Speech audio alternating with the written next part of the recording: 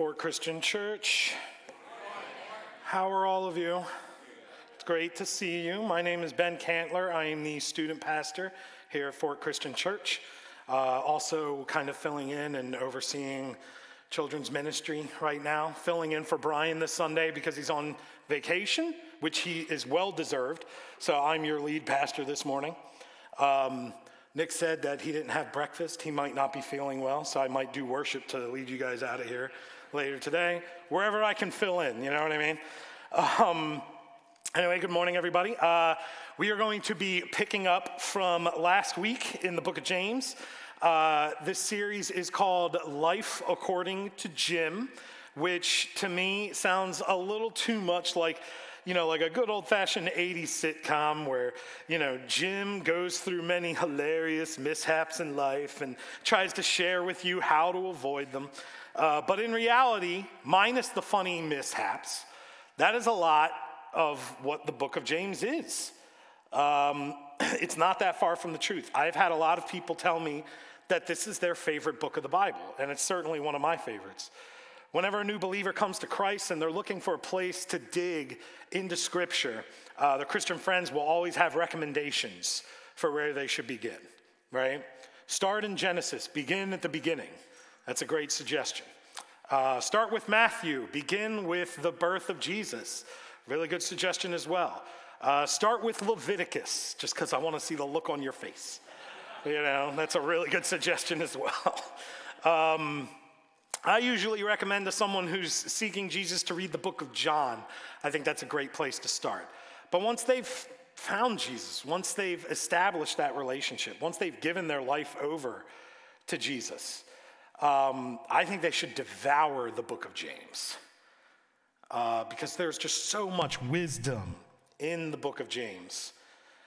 James wrote this book decades after the death and resurrection of Jesus. And for those of you that are unaware, James was the half-brother of Jesus. They shared the same mother, Mary.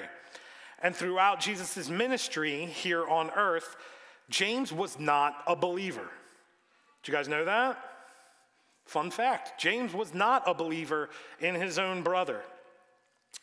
It's hit on a few times in Scripture, and it wasn't until James saw his brother Jesus crucified, then we're told in 1 Corinthians 15:7 that Jesus appeared to him after he was resurrected, that James became a believer. His own brother did not believe throughout Christ's entire ministry. But when he saw the resurrected king, someone that was dead, then suddenly come to have a conversation with him, obviously that could change a person's mind, right? And it was then that he realized that not only was Jesus indeed Lord, but that everything that he had ever said and claimed about himself was true.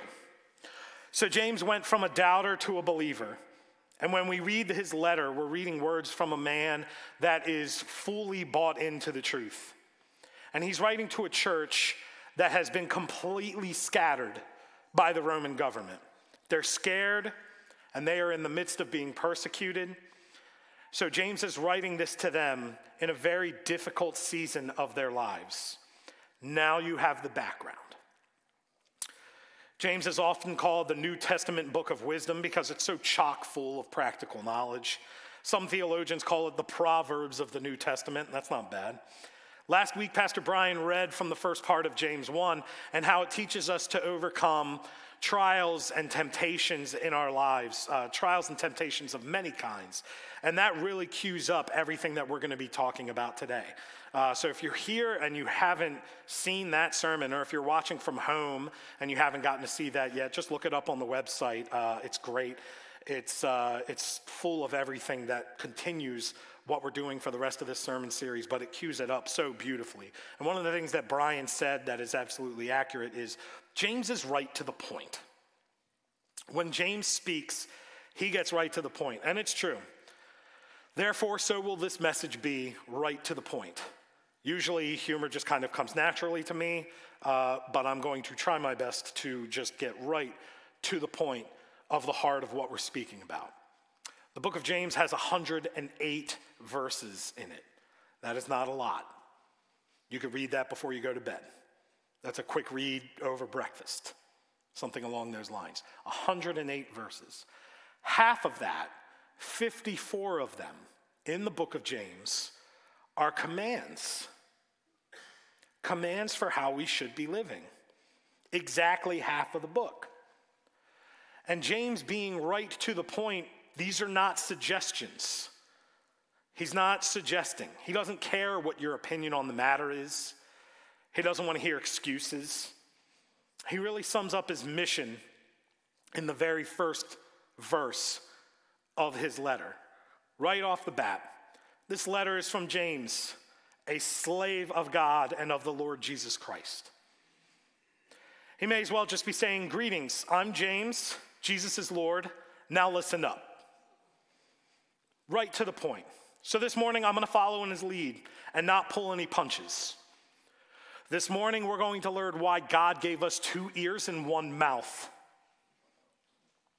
So we'll kick things off in verse 19, a section of scripture that's titled Listening and Doing. And those two go together organically. James even heard his brother say this in Luke 11:28 when he said, "Blessed are all who hear the word of God and put it into practice." Listen to the word and then do the word. Jesus taught this in Luke, and it was clearly rooted in James's heart after that. So James starts us off in verse 19, and I'm going to read everything that we'll cover today, and then we'll go back and break it down like verse by verse. So starting us off in verse 19. Understand this, my dear brothers and sisters. You must all be quick to listen, slow to speak, and slow to get angry. Human anger does not produce the righteousness God desires.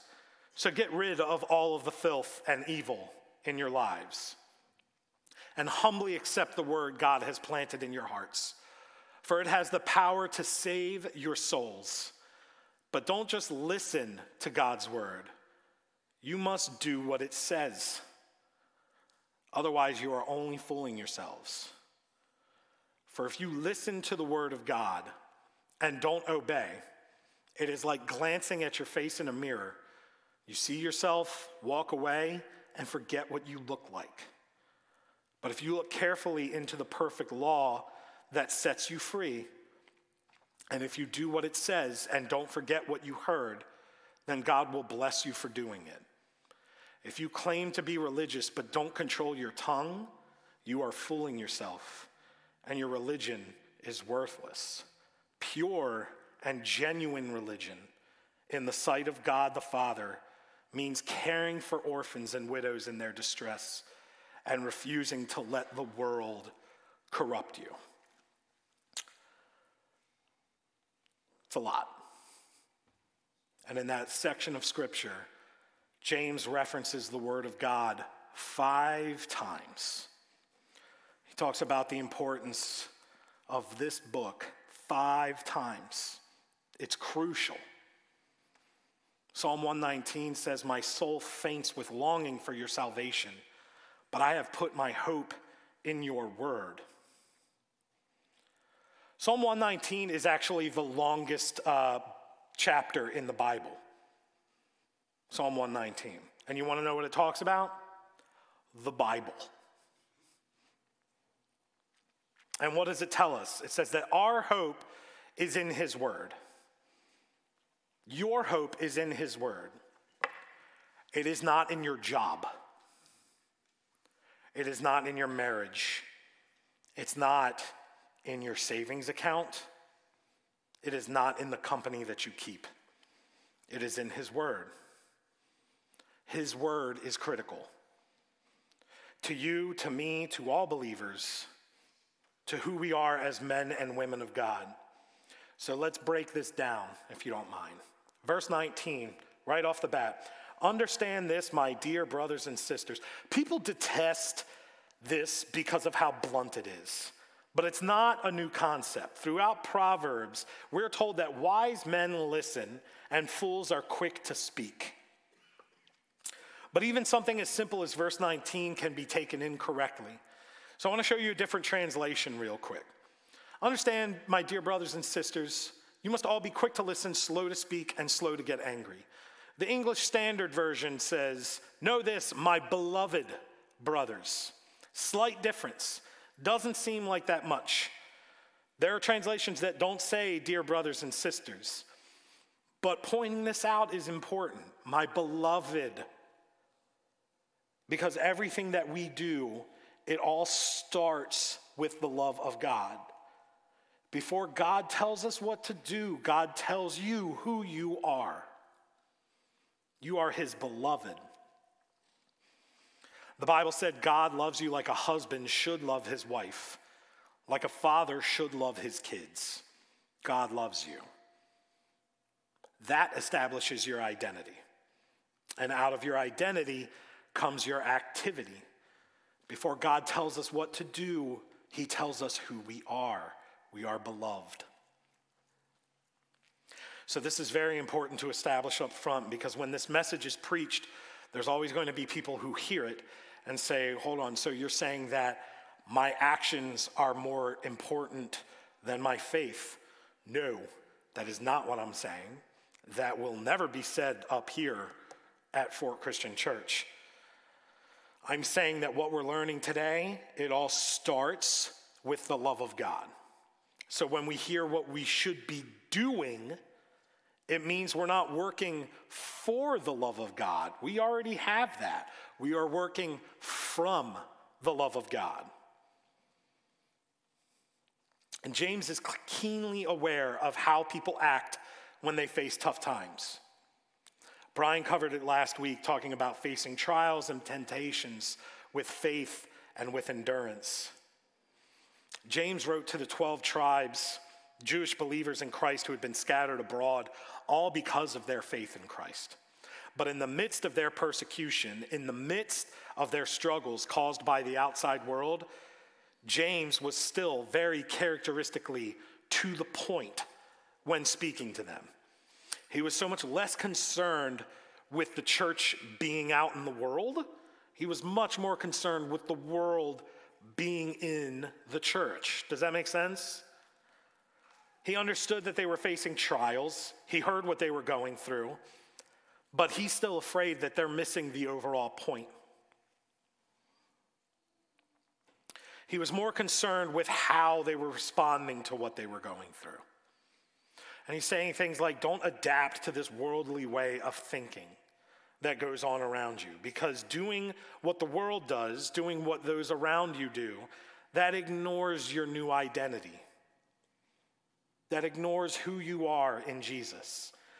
So he instructs these persecuted believers, just like he instructs you and I this morning, to just pause, take a breath, and slow down. Be patient, even when you don't want to be. Because when we're angry, we are the complete opposite of how we're instructed to be. And then we just make matters worse. And James has the knowledge here. The circumstances that we go through, the lows in our lives, the valleys that we endure, they create anger. And when we're angry, we're acting ways that we know we should not. We're saying things that we know are harmful, and it puts us in conflict with the ones in our lives that truly care about us. Because hurt people hurt people. Our old pastor used to say that a lot. Hurt people or hurt people. Be quick to listen, be slow to speak, and be slow to get angry. I'm not sure if there's a more needed verse today than this. All you need to do is look at the news. All you need to do really is get on social media and understand that we live in an age of outrage. Wouldn't every single relationship be better if people started living this way? But people don't, and neither do we. It's just not on the forefront of our mind. This is an important message. This is one that I preached like 2 years ago. So you would think maybe it wouldn't come back up, but man, we need to be reminded of this on a regular basis. Right now, we live in a world where everyone wants to be heard. Everyone is tweeting. Everyone is making Facebook statuses just because they have to get their point out there. Everyone wants to be right. And to be honest, a lot of us just talk too much. Be quick to listen. Be slow to speak. Be slow to get angry. When we do as James is instructing us, when we're really listening and not just waiting to talk, we actually see the other person's side. That's called perspective. I have been employed here for almost 5 years, which breaks the record as longest student pastor at Fort Christian Church.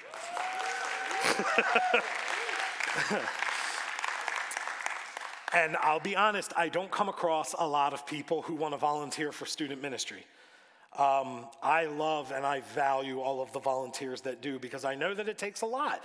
It's a lot different than other places at the church that you volunteer. It's like a weekly commitment. What you have to pour into students, it's a tremendous amount. And I'm so thankful for our volunteers because they pull a ton of weight, especially at a time like this when I'm running around and doing a lot. But if you don't volunteer for student ministry, it might surprise you to learn that most middle schoolers and most high schoolers don't just run up to adults and say, hey, will you be my friend and teach me everything that you know about life? That does not happen. We have to earn the right to be heard by them. Earning the right to be heard is not always easy. Some people blow you off before you can even say hi to them. And what I mean by earning the right is gaining their respect, just like you would with a normal friend. Respect that leads to them trusting information in their life. Hearing what a person is saying and taking it to heart means having respect for that individual. We have to earn their respect, which means we have to be in their lives. We have to earn the right to be heard. And that takes a lot of time, and it takes strong relationships, and most people just don't want to put in that kind of work because it's kind of the opposite of how we selfishly want to be. And the whole time James is saying, slow down. Take things in. Be quick to listen. Stop expressing yourself so much.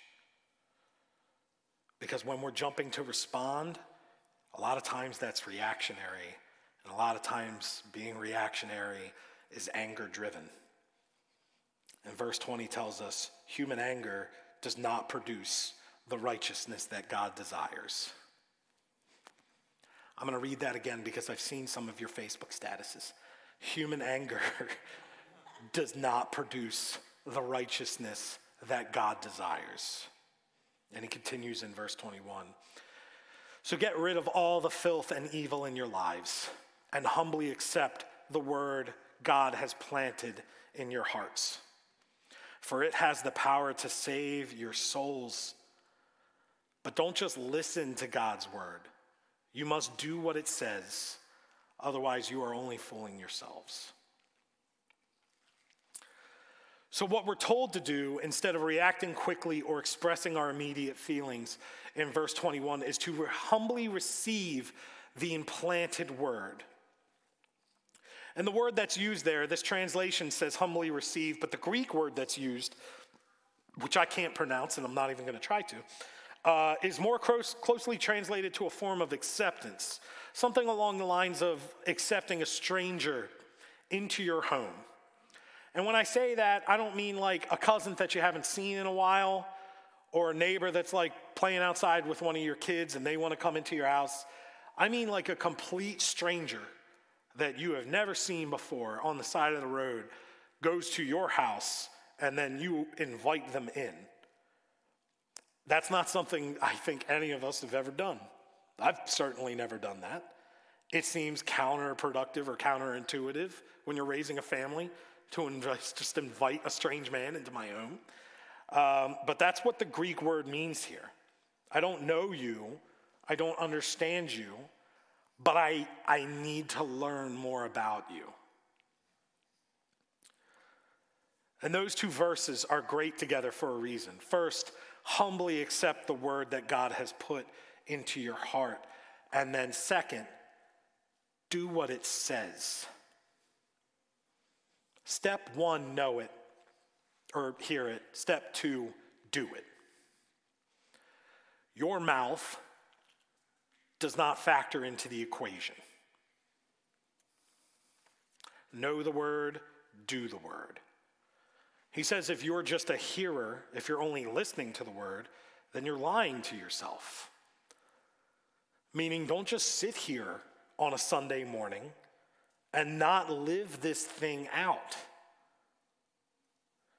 There are people that believe that they're religious because they go to church, they hear the message, and they read their Bible.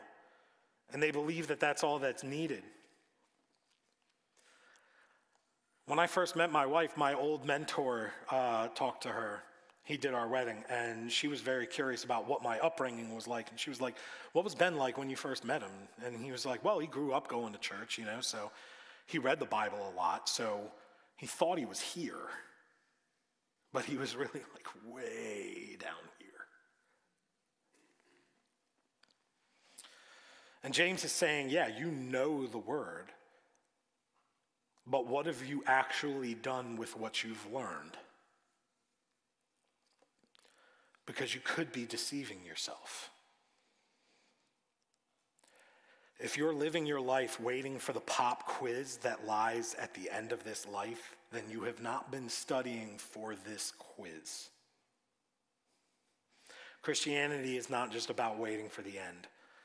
Most of the New Testament, most of this book is about how we're supposed to live in this life.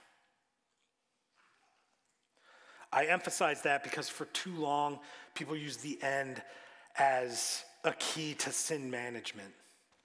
Reading God's word should have us all walking away with what we're going to do, not just what we're going to stay away from. And what we will do, it's a lot more than just waiting. This is a huge theme in James's writing, and people do not like hearing it. And they'll express how much they don't like hearing it, but Scripture is clear. Stop talking. Stop talking. Hear the word. Let it take root in your heart and then go and do what it says. Verse 23 says, for if you listen to the word and don't obey, it's like glancing at your face in a mirror. You see yourself, walk away, and forget what you look like. The power in this book is that it's meant to be lived, not just learned. It's meant to be lived out, not just heard. You don't just receive it, you pay it forward. You're going to receive this word, let it change you, and then you are going to give it away. This is not a self-help book. But that's so often what happens in the church. We're hearing the word and we're just not doing it. Just like the walk to the mirror would be pointless if we see ourselves and then forget what we look like. Our faith is pointless if we're out in the world and then we're not doing something with it. Isaiah 6:8 says, then I heard the voice of the Lord saying, whom shall I send and who will go for us? And I said, here am I, send me. And that's what our attitudes should be when it comes to the word. Here am I, send me. I am ready. Let me live out God's plan for my life.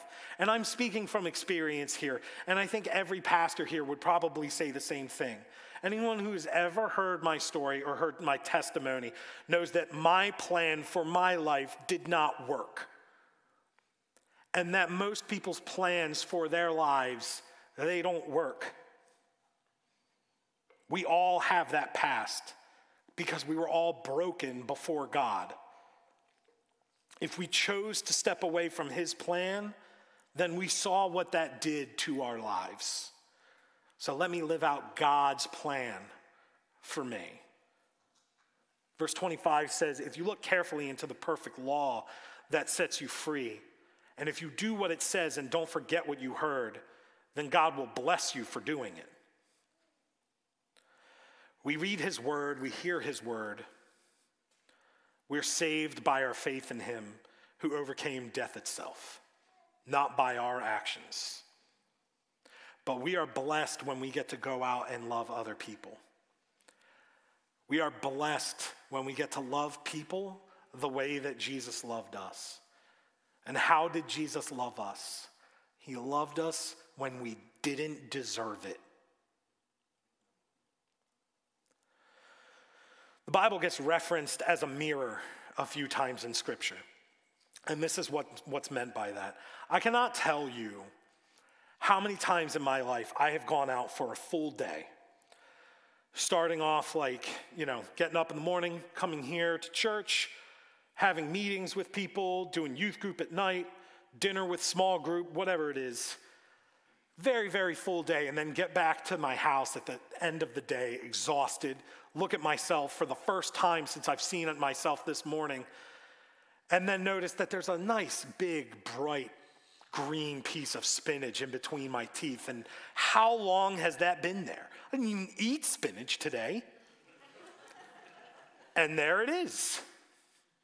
Or I go home and I catch a glimpse of myself at the end of the day and I have a giant zit right on the tip of my nose. I call it a witch zit because it's like all those Disney cartoons when the witch had that one bump on the end of her nose. Any of those problems. You go home and you look at yourself in the mirror and you're like, oh, great, there was a booger hanging out of my nose the entire day. I went out with pants on backwards once. Didn't realize. They were sweatpants. It was an easy mistake. Anyone could have made it.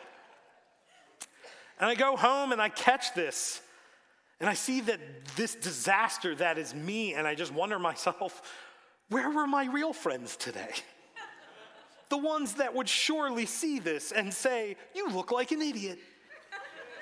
Maybe go check in the mirror real quick. Where were all of them? Because I could have sworn I hung out with them, and they didn't say anything. Now think about that realization, and I'm going to assume that I'm not the only one that's been there, because if I'm the only one that's been there, this is super embarrassing. But think about that realization that I've had, that you've probably had, where you finally catch yourself in the mirror, and then how you feel afterwards. And now think about this.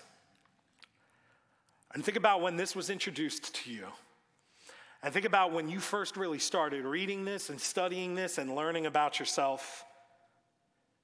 You didn't even know you had a problem until you read this.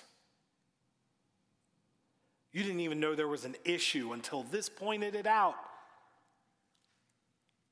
And now you can't go back. This helped us see the issues in ourselves. Verse 26 says, if you claim to be religious but don't control your tongue, you're fooling yourself, and your religion is worthless. Pure and genuine religion in the sight of God the Father means caring for orphans and widows in their distress and refusing to let the world corrupt you. So there's two parts to verse 27. First, pure and genuine religion in the sight of God the Father means caring for orphans and widows in their distress. All the time, I hear students, I hear adults ask, what does God want me to do in this situation? And you want to know what God wants you to do? What God sees as pure religion and action from religion? It's not stuff where you believe that you're so educated in a topic you can argue with somebody about it. It's not winning a debate about God and about faith and about creation and about Jesus. What is pure in the sight of God? He would love it if we would care for widows in their distress. If we would seek out orphans in their need. If we would care for and love a world that is hurting. Maybe pure religion isn't talking so much. It's talking less and listening to the hurt that is all around us. The church and so many members of our own church have taken this to heart in the forms of adoption and foster care. Literally meeting orphans where they are and caring for them. This church knows about the hunger in third world countries where children will die of starvation this week. We know about families in Africa that struggle to find fresh water on a daily basis. We know that one of the biggest problems in our own country is children that are taken and trafficked. And as a church, we respond to those issues and we fight to respond to those issues. But if I can take you back to Sunday school for just a second and go back and remember the story of Jonah, which was one of my favorite stories growing up and still is one of my favorite stories. And one that adults don't really discuss too much, to be honest. We know that there's a lot in the church that we need to address all around us, not just around the world. We need to address things within us, in our hearts. If I asked adults what the point of Jonah was, I would hear something about a great fish or stay away from giant fish. Someone would make a mistake and say a whale. But in reality, the book of Jonah is about one man who was ruined spiritually and morally because of his own refusal to do ministry next door. There's plenty going on in the world right outside, but sometimes our hearts just are not in it. Which brings us to the second part of verse 27. Refuse to let the world corrupt you. We need to put our faith into action, and we need to have a concern for personal holiness. Every day on my wife's drive to work, it's like a 2-minute drive, not long at all, but she has to say a prayer. And she has to pray for God to be there with her that day and to intervene and to help her, to show him to other people. Invite him into your day, into your life, and into your attitude, and then put that into action. That is undefiled religion before God. Being doers of what we read and not just hearers. God is telling us through the book of James, don't argue, don't bicker, don't let yourselves be dragged into the fights that undoubtedly will go on around you for the rest of your lives. Do less of this. Do a little more listening. Hear the word. Hear those around you. Hear their hurt. But hearing the word, let that take root in your heart and be consumed by it, and then do it. Put it into action. As we close out this morning, I think one of the most important ways that we can put it into action or to be doers of the word is to remember the sacrifice that Jesus made for us. And we could do that now through communion. If you forgot this cup and there are people walking around with them that can give them to you, all you need to do is raise your hand. I forgot one at 9 o'clock. That was really embarrassing. But you guys don't need to be embarrassed. Just go ahead and raise your hand and they'll walk around and they'll help you out. The bread, the top layer of this, is a reminder of his body, which was broken for you and me. Do this in remembrance of him.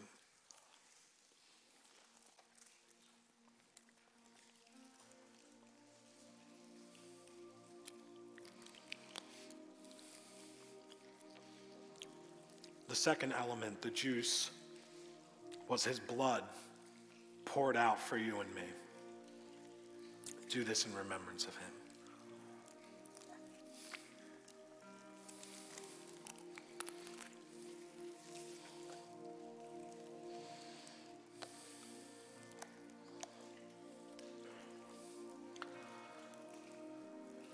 Let's pray. Lord, I thank you for this time that you've given us this morning to come together and always to learn more about you and about your word.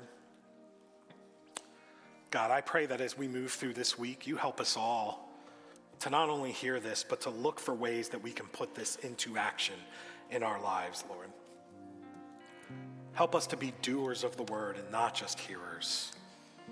Help us to find those opportunities every day, Lord. We're so thankful that we have the opportunity to know you when so many others do not. Help us to be your light in this dark world, Lord. We pray these things in your Son's name. Amen.